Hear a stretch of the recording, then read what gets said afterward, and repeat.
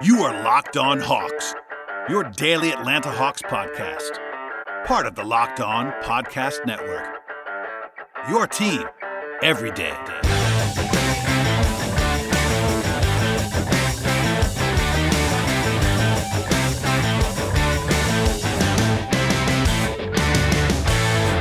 Hello, friends. Welcome to episode 975 of the Locked On Hawks podcast. I am your host, Brad Rowland, coming to you on a Monday evening into Tuesday, and today's show is brought to you by Locker Room. Download the Locker Room app from the iOS App Store and find one of the Locked On rooms. Locker Room, changing the way we talk sports. Today's show is going to be a preview of the Hawks Magic game on Tuesday evening, and after that, we'll get into the mailbag. It's been a while since I've done a mailbag show, so it was time for that, and thanks as always for the questions from the listeners, and we'll dive in now to the Magic preview. I said this on yesterday's show, but sort of as a top-line thought here, this is a game the Hawks need to win. They're favored by a lot, which we'll get to in a second, but Orlando is struggling, and schedule-wise, it doesn't get much easier than this for the Hawks. Obviously, there are no givens in the NBA. That has to be said.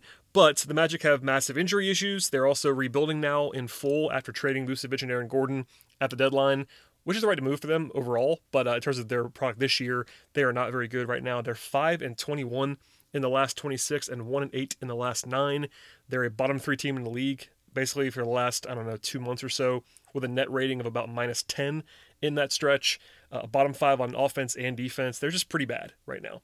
The Magic lost to the Rockets at home in their last game, for instance. They also have some rotation stuff that's not ideal. They do have some guys that I like Gary Harris and Chuma Okeke and Wendell Carter, but they're pretty young and no top-end talent right now, and also a bunch of injuries. So pretty ugly on that side. They are well coached, though, and they do a good job, at least traditionally, of not turning the ball over, for instance. They protect the defensive glass very well, and they also don't foul. So some strengths to certainly have if you're Orlando, but at the same time, they just can't really score right now. They're dead last in the league in shooting in terms of their effective field goal percentage. Since late February, they're basically under 50% in EFG, which is not ideal, we'll say. Injury-wise, the Hawks are also somewhat the healthier team, which is kind of crazy in this game. There are 5 guys out still for Atlanta, which is not exactly ideal. It's still Hunter, Gallinari, Snell, Dunn, and Reddish out of the lineup, as it was on Sunday, but Collins is now off the injury report entirely, and nobody else joined the injury report, which is a small victory. So same status. Obviously, they only have 12 guys available, and it could be better, to be sure, injury-wise, but it isn't so bad. In fact, there were some updates from Nate McMillan, at least moderate updates on Monday afternoon. I'm actually going to play the audio for you now on these. Chris Kirscher, who you'll hear in a second, asked about the status of DeAndre Hunter and Chris Dunn, and here's what Nate had to say. You mentioned how DeAndre and Chris haven't been able to do any live work. Do you know when that might happen, just with the condensed schedule? Because you guys don't really do any live work, correct? Well, our low minute guys normally are doing live work on off days and, some game days. We will bring them in when we're at home in the morning, so even though the bulk of the team is not doing live work, low minute guys are always doing live work to try to keep their conditioning, and get, work on some type of rhythm. Today we did have some live work where Chris is playing, Dre is not playing. So yes, days like this is the time that we try to get that work in, and Chris was able to play. This was a day that Dre could not go. So as you hear there, a little bit better for Chris Dunn. Obviously, him getting on the court is a good thing in terms of some live work. Hunter, no update and nothing going on there. So no official updates at all from the Hawks on Monday other than this availability from McMillan, other than these guys being ruled out. So I have nothing else to report. I promise you I will. I know I get a lot of questions about these guys all the time. I will always pass along what I know to you all. The other guy who was discussed was Tony Snell, and you'll hear the voice of Sarah Spencer of the AJC momentarily. And here's what McMillan had to say about Snell. Nate, has Tony been able to do much yet with that ankle sprain? No, pretty much he's doing a little shooting, and some light running, but nothing really with the team.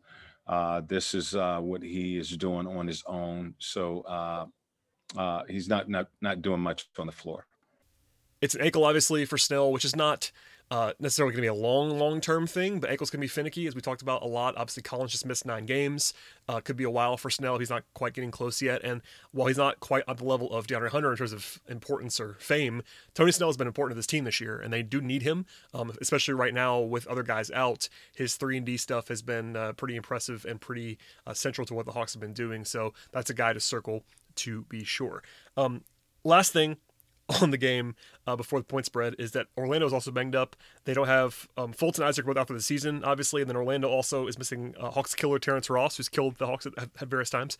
Michael Carter-Williams is out for this game, Otto Porter, and James Ennis, so they're pretty short-handed too. They have 6 guys out, plus all the trades and all that stuff, so they're very young and shaky, we'll say. In fact, our friends at BetOnline.ag make the Hawks currently, as of Monday night, a 12.5-point favorite in this game. You're hearing that right, 12.5. That would be, if it stands, that'd be the largest point spread of the season for the Hawks as the favorite. They were 10.5-point favorites against Detroit back in December. So, yeah, that tells you. By the way, you have to go back to a game against the process-led Sixers, who were terrible back then. November 12th, 2016 was the last time the Hawks were as big of a favorite as they currently are listed at right now. They were 14.5-point favorites against the Sixers back in 2016. So, it's been a while. Obviously, Orlando is not very good, and the Hawks have a rest somewhat edge here. They did not play, of course, on Monday, and also had the afternoon game on Sunday, so sort of a half day extra for the Hawks to be off. Plus, they're at home, and the injury situation is not quite as bad as it's been in the recent past. That's how this all happens. Orlando is pretty shaky, but again, nothing is given in the NBA. You can still lose as a big favorite, so don't assume this is going to be a win, but it definitely needs to be one. If you're a Hawks team trying to compete for the playoffs and find your number 4 spot, a win in this spot is necessary. Last thing, one piece of league news before we get to the mailbag. The NBA and the NBA PA announced on Monday that the free agency period will be beginning on Monday, August 2nd at 6 p.m. Eastern, and the moratorium is going to run through Friday, August 6th at noon Eastern. Obviously, this is a long time from now, but the draft is going to be on July 29th, so basically about 3.5 days between the draft and free agency, so sort of a sped-up timeline like it was at times this year. As a reminder, by the way, the free agents for the Hawks right now are John Collins, who's restricted, of course, Tony Snell, Lou Williams, Brandon Goodwin, and Solomon Hill, plus Chris Dunn as a player option that I'm guessing he will not be declining, so I think he'll probably be not a free agent, but he could be if he chooses to be. So that's going to be coming. We'll obviously spend a lot more time on that once the Hawks season is over, but mark your calendars. Draft, July 29th, free agency, August 2nd. All right, before we get to the rest of the show and some mailbag questions and word from our sponsors on today's podcast, and the first of which is Locker Room. Locker Room is the first social audio platform made for sports fans. The app is free to download, and once you're in, you can talk with fans, athletes, and insiders in real time about your favorite team or your favorite sport. Locker Room is the perfect place to start and join conversations about the league, and you'll find fans just like you in Locker Room for watch parties, debates, post-game breakdowns, of course, reacting to all the biggest news and rumors. You can even find Locked On hosts across MLB, NBA, and the NHL, including some of our big-name folks. In fact, I know for a fact the Hollinger and Duncan podcast has been on there, recording live and then sharing that on their podcast platform. All kinds of our hosts are up and down the channels. You can find them in the Locked On rooms, and you definitely should go ahead and check that out now. In fact, go download the free Locker Room app, currently available on all iOS devices, and be sure to create a profile, link your Twitter, and join any of the conversations about the NFL, MLB, and NHL, in addition to the NBA, for all the latest league updates. I know you'll find incredible rooms about your favorite teams in your leagues, and I'll be sure to let you know once there are even more rooms going on from the Locked On team. Download the Locker Room app today. Locker Room, changing the way we talk sports. Today's show is also sponsored by RockAuto.com. One key reason to repair and maintain your own car is to save money. You can use for other important things like paying the mortgage or paying for food or whatever else you want to use it for. And honestly, why would you want to pay more money for the exact same auto parts at a chain store or a new car dealership when you instead can use RockAuto.com? RockAuto.com is a family business serving auto parts customers online for 20 years. Go to RockAuto.com to shop for auto and body parts from hundreds of manufacturers. They have everything you need, from engine control modules and brake pads to tail lamps, motor oil, and even new carpet, whether it's for your classic car or your daily driver. Get everything you need, just a few easy clicks delivered directly to your door. And best of all, prices at RockAuto.com are always low, and they're always the same for pros and do-it-yourselfers, so why spend twice as much for the exact same parts? Go to RockAuto.com right now and see all the parts available for your car or your truck. When you get there, you want to write Locked On in their How Did You Hear About Us box so they know that we sent you to them. Amazing selection, reliable low prices, all the parts your car will ever need. RockAuto.com.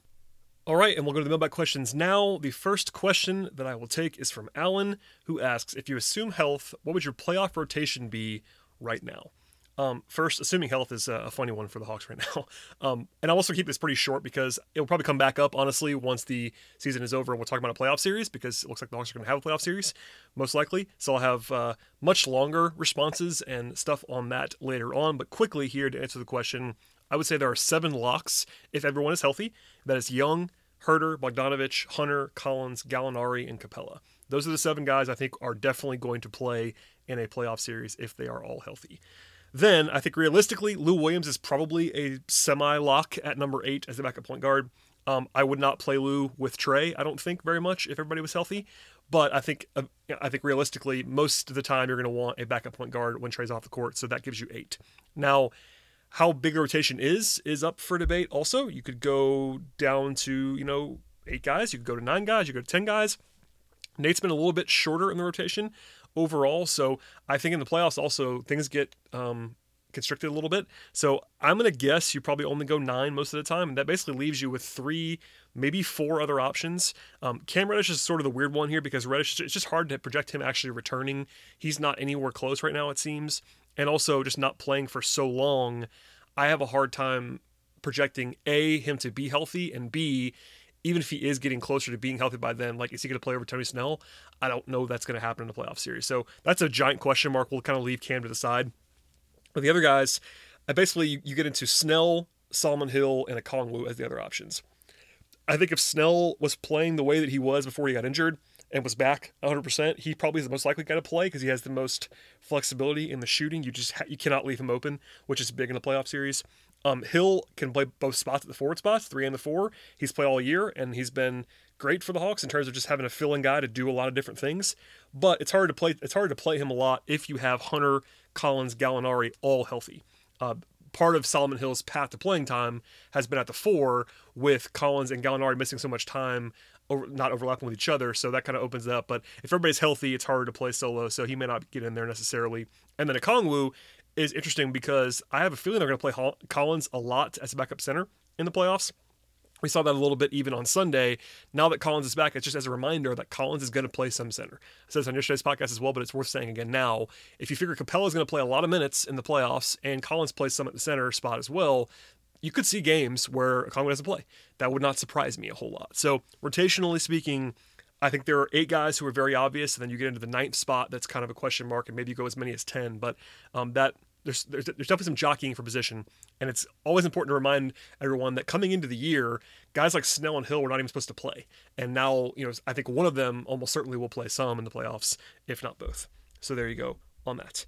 All right, the next one will be from @NotNewToThis on Twitter, who asks, has Bogdanovich hit his ceiling? This is an interesting question because he's almost playing above his ceiling right now with the way that he's shooting. No one can shoot like this other than maybe Steph or Clay or something like that. He's currently leading the East in threes in April, shooting 52% from 3 and 66% true shooting in April. So all of that is a little bit over his ceiling. With that said, that isn't real, and everyone would recognize that, I think. But he's also due for some positive regression after the way that he started. He started off pretty slowly and had the injury, so he's kind of just balancing the scales a little bit here. In terms of his ceiling, I would say it's important to keep in mind that he is 28 years old. This is not I know he's only his 4th season, but he's not this like prospect kind of guy. He is an established veteran player, so projecting him to be too much better than this is not necessarily realistic. At the same time, it is possible in a non-Kings apparatus that he could be better, obviously. So I think either this year or maybe the next couple could be his best years of his career for sure. I think he's capable of more than what he did with the Kings. That's kind of the big thing here. Is he going to be a star? I don't think so, but you don't have to have a star. Part of the deal with Bogdanovich's contract was that you're trying to pay up for a quality, starting caliber or higher shooting guard /3. He can do that. He can do all that stuff. So I think even with this crazy hot streak, he's averaging fewer points this year than he did last year with the Kings, although his efficiency is definitely at a career best level now in only 32 games this year. But so to answer the question, really, I think it kind of depends on what you think his ceiling actually is. I think he's better than the guy he was in Sacramento, and I think they're also using him very well, and he's worthy of the contract. I'm not sure he's going to average 20 points a game on elite efficiency in the long run, the way that he has been in April, but I think it's interesting for sure, and McMillan's done a great job, honestly, putting him in a great spot to be successful, letting him cook a little bit. So I think his ceiling is not quite where we are right now, but it's not too much further. This is not a 23-year-old guy that's coming into his own. This is an established vet, but the Kings don't always do the best job, we'll say. So it's possible that he could be better than this moving forward, and he's been awesome already in the last couple of weeks. Next question comes from Bowen, who asks, does Clint Capella actually have a chance to win Defensive Player of the Year? And if he doesn't, what about making an all-defensive team? First, I will start with this. Capella has been ridiculous this season in a great way. I'll start there. I praised the trade when it happened. I thought it was great value for the Hawks. I talked about him in a positive way the entire offseason, even when he was hurt and all that stuff. I said he was I said he was the second most indispensable player on the team behind Trae Young. I talked about his defense, all that stuff. With all that said, I was still too low on Capella. That's how good he's been this year. He's been awesome. I mentioned it last night on the show, but he's been averaging about 20 and 15 in April with 3 blocks. He's just been lights out all season long. He's leading the league in rebounding still, which is notable, especially on defense. You know, it's not only defense, but defensive rebounding is it's definitely one of his strengths, to be sure. He's third in blocks per game, all that stuff. Also, beyond this sort of the box score stats, his impact has been notable. His on-off metrics are impressive. The Hawks have about 107 defensive rating, which is very good, in about 1,500 minutes with Capella on the court this year. It's not that easy, but if you took that mark on its own, it'd be in the top 5 of the NBA. So when he's on the court, basically the Hawks are really good defensively. Full stop. When he leaves the court, no matter who else is playing, it could be Okongwu, it could be Fernando, it could be Collins, it could be Gallinari at center, any of those guys, the Hawks are allowing about 114.5, which would be like a bottom 5 defense. So it's quote unquote only 7 points per 100 possessions different, but you basically go from top 5 to bottom 5 when Capella leaves the court. So he's basically good at everything defensively as well. He's an elite rebounder, of course. Rim protection's been impressive. He's fantastic at not fouling this year as well. Plus, he can move really well on the perimeter, at least for a center. There were some concerns, even from me early in the season, with the way he was moving after the long absence. He kind of had some sluggishness, wasn't as explosive as he was in Houston. But once he got comfortable, probably rounded into shape a little bit and got healthy, he's looked great, honestly, for the most part. So, to answer the question itself, I don't think the Capella has what I would say is a realistic chance to actually win. And part of that is narrative-based. Part of that is that Rudy Gobert actually is awesome. So that's kind of the two things that I will get into here. I think Gobert is going to win unless he gets injured. Utah's defense as a whole, as a team, is better. Gobert has a reputation that is sort of unimpeachable defensively, and he is awesome. Beyond that, though, I think Capella has a real case for number 2. That's not even just me saying that as an Atlanta guy. I think he actually does with the way that he's been playing. There are some other contenders, to be sure, but I think I would actually vote Capella second team all defense at center right now, behind Gobert on the first team. He'd be competing with guys like Embiid and Miles Turner, who's actually hurt now. So Capella may not get the nod. Obviously Embiid is a lot more famous, but I think holistically his defensive impact this year has been just so tremendously awesome. Also, Capella's played 50 games, and Embiid's only played 38, so that should matter in my view. That should give him a leg up. So I think overall I don't think he's going to win, honestly, Defensive Player of the Year. I know, like, putting him in the discussion is worthy. I'm not really sure what that always means, like, to put guys in the conversation. I think Capella should be on Defensive Player of the Year ballots, and like I just said, I would vote him second team all defensive center. That's how good he's been this year. Part of the problem, though, and this is not a good thing, but just realistically, part of the problem here is that the Hawks have a below average overall defense, and a lot of voters will just look at that and kind of cross him off, at least on the top levels. That is silly because of what I said earlier. Like, when he plays, they're really good on defense. But this is honestly the same thing that happened to Trae Young last season, and even this season at times, was that a team struggles and you kind of overlook everything else as if Trae Young was the reason why the Hawks struggled last year. It was a very obvious thing that we talked about a lot on this podcast, but the Hawks were pretty good when Trae played, and they were just awful when he sat. And it's not quite as bad as that with Capella this year, but the Hawks are awesome defensively when he plays and not good when he sits. And that is the biggest reason why, honestly, it's a good biggest way to show how good he is. It's also going to hurt him in some respects. So I think, though, the fact that he's pretty easily like a top 5 Defensive Player of the Year candidate, in my view, is pretty remarkable and sort of a testament to how good he's been. So Capella has been awesome. And hopefully that will be enough, because I'm not sure he's going to win, but at least it should be in the mix, and Capella should be lauded for the way that he's played this year. Okay, before we get to the rest of the podcast, a word from our sponsor on today's show, and the first of which is BetOnline.ag.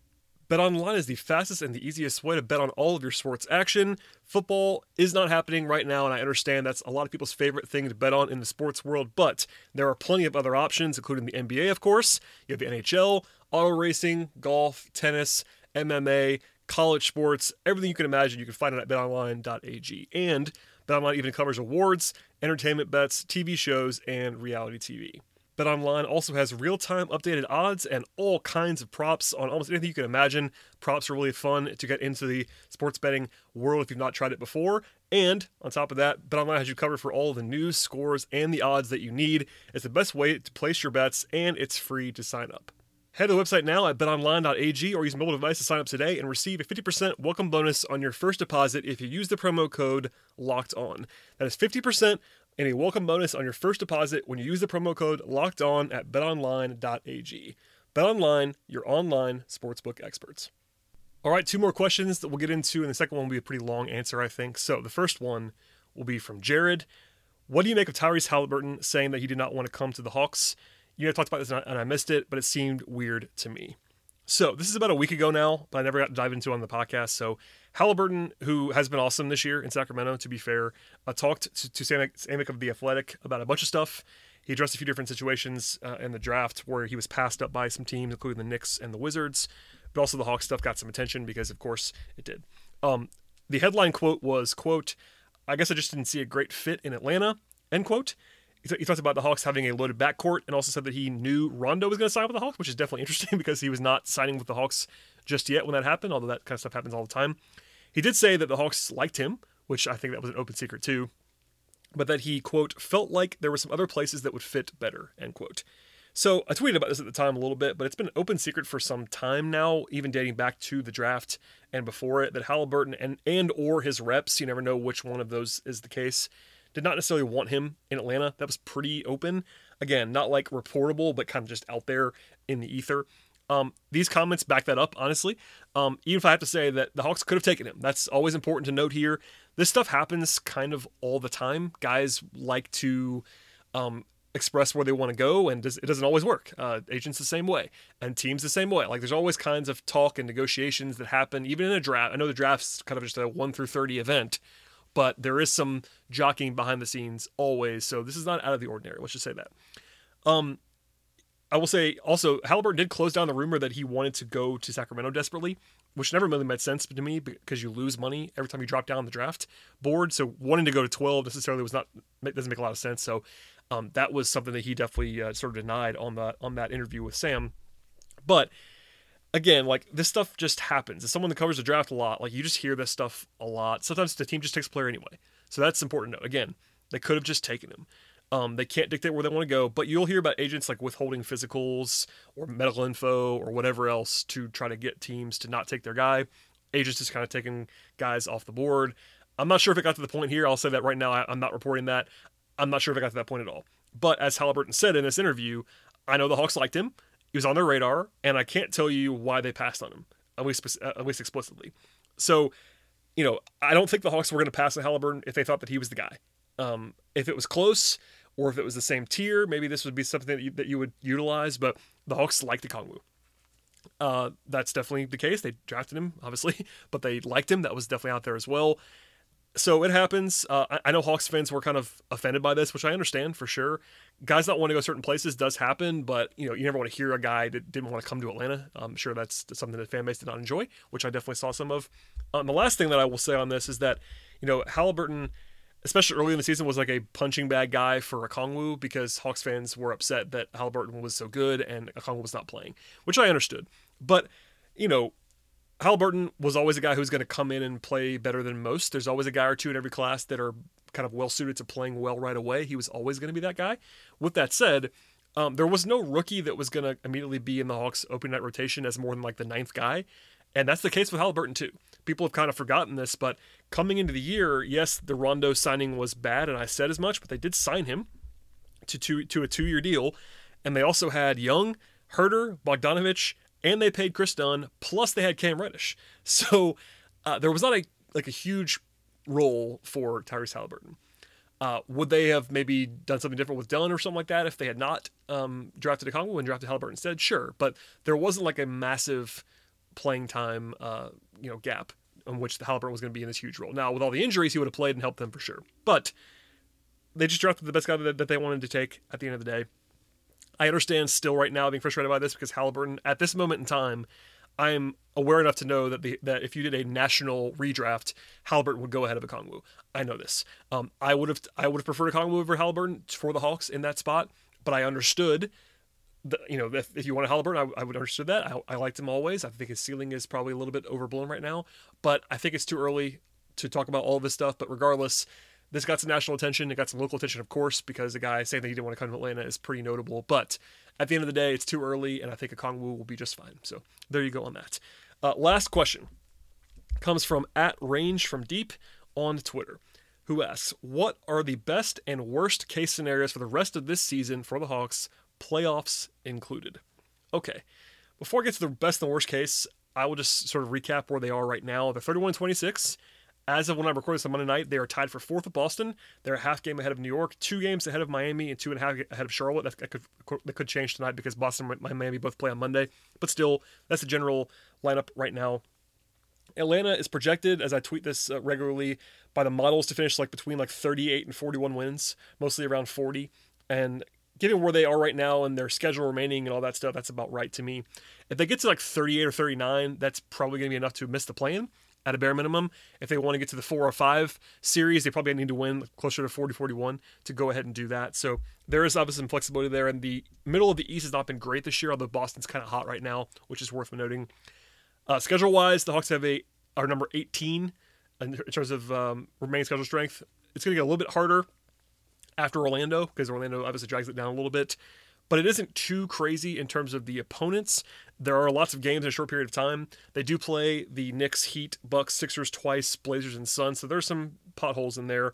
The Hawks do end the season very, very easily with 4 at home against Washington twice, Orlando, and Houston. So with all that said, the worst case scenario, I'm going to say this. Obviously, we're going to throw out the scenario where the Hawks all get injured and they have no way to play. So we'll just assume, as I knock on wood here, reasonable injury stuff from here on out, and I will use the worst case scenario of I can't see the Hawks falling below the 8th spot in terms of as the season concludes in the regular season. Now, this is again the worst case scenario, not what I'm projecting. It would be disappointing if they fell to the play-in right now, given where they are. But it is conceivable. Basketball Reference has about a 10% chance to fall into the play-in right now, which is not likely, but it's definitely possible. They're only 2.5 games ahead of the 8th spot. Only two games ahead of the 7th spot. So it would take a little bit of a swoon for the Hawks to fall out of the top 6, but it's definitely in play as a worst-case scenario anyway. So, but still, realistically, being in the 7-8 game is the worst thing I can possibly see happening within reason. And even then, you'd have to lose twice in a row to not make the playoffs at that point in time, which the odds are definitely in your favor. If you want to just, if you look at all those projection systems, the odds the Hawks fall completely out of the playoffs, which means out of the top 8, which means you have to, it's probably a 10% chance to fall into the play-in, and then you're still favored to make it in there. So you're talking like a 5% chance on paper to not make the top 8, all that stuff. Possible, not likely. Still, though, realistically, I guess the absolute worst case scenario is that you lose in the play-in too, which would be brutal. But more realistically, you get into the play-in, you get into the playoffs, and then lose by 4-1 to Brooklyn or Philly, and that isn't the worst thing in the world. Is that good? No. But worst case scenario wise, it's kind of funny because coming into the season, I think that would have been a pretty good result to be the 7 or 8 seed in the East and lose in the first round. Would that have been a home run? No, but it would have been a double. It would have been a nice result for the team. Now, obviously, the Hawks would not love that as much now, but as a worst-case scenario, that's not too bad. The best-case scenario is the opposite. So I think still the 4 seed is the best-case reasonable scenario. As of Monday, Basketball Reference gives the Hawks only a 1.2% chance to finish in the number 3 spot. They're 4.5 games behind the Bucks, so that's tough. It's not impossible. They do play the Bucks. If they won that game, that helps. But we'll stay in the realm of more possible, more probable than that, and say the best case scenario is the number 4 seed for Atlanta. That's definitely possible / realistic, and the fact that the Hawks are there now, basically. And if they do that, you have home court advantage against the team the Hawks can realistically beat in the first round. You can choose which opponent that you would like to have. I personally would be rooting, if I'm a Hawks fan, for the Knicks or the Hornets in the first round, if I possibly could choose. I think it's more likely to be Boston, and maybe even Miami beyond that. But still, if the Hawks are the 4 seed, you have home court. I think they can win that series. Would I pick them against Boston or Miami? I don't know. We'll have to look into the matchup a little bit more, see who's healthy, see who's available for both sides, all that stuff. But they can win against those teams in the first round. So best case scenario, keeping with that theme, I'll say that they win the first round. And I think I can't, even in this scenario, pick them to beat Philly or Brooklyn in a series. That does not seem likely to me. Is it possible? Sure. But I think just trying to be in the more reasonable best case scenario, like I think winning a first round series and losing a competitive series to Brooklyn and Philly, so Brooklyn or Philly in the second round, would be a heck of a season. So we'll stop there. And I'll say this as sort of a parting shot on today's podcast. They're in fantastic shape right now and on pace to fly past the preseason projections, even with some crazy injuries this year. Now, they have, knock on wood, sort of avoided the COVID protocol messes that some other teams have had, but essentially, 90% of the roster has been hurt for multiple games at any point in time. If you look up and down the list of like who's been available for the Hawks on any given night, you've had some serious injury stuff. Like Hunter's been out for a long time. Let's just go through actually just the games themselves. Trey and Herter and Capella have been pretty healthy, which is definitely a positive thing. But DeAndre Hunter has played 20 games. Collins 48 games. Reddish 26. Bogdanovich 32. Gallo 39. They just got Lou.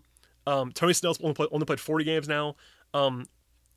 They've had some serious injury stuff. Does it look like it's sort of a catastrophe in the Basketball Reference page? No, but if you follow this team throughout the season and saw all the times where they had 5-6 guys out of the lineup, to be where they are right now is pretty impressive, honestly. So, with that said, best case and worst case, there you go. I think more realistically, as I've been saying for a while now, just get in that 4-5 spot and see what you can do. And we'll have plenty more coming on that, but hopefully that paints the picture and answers the question that I was asked. All right, that's enough for today. Please subscribe to the podcast, follow the show, rate, and review. We'll be back again after the game on Tuesday. Again, it's Hawks, it's Magic, State Farm Arena, Tuesday night. We'll be back after that, and we'll see you next time.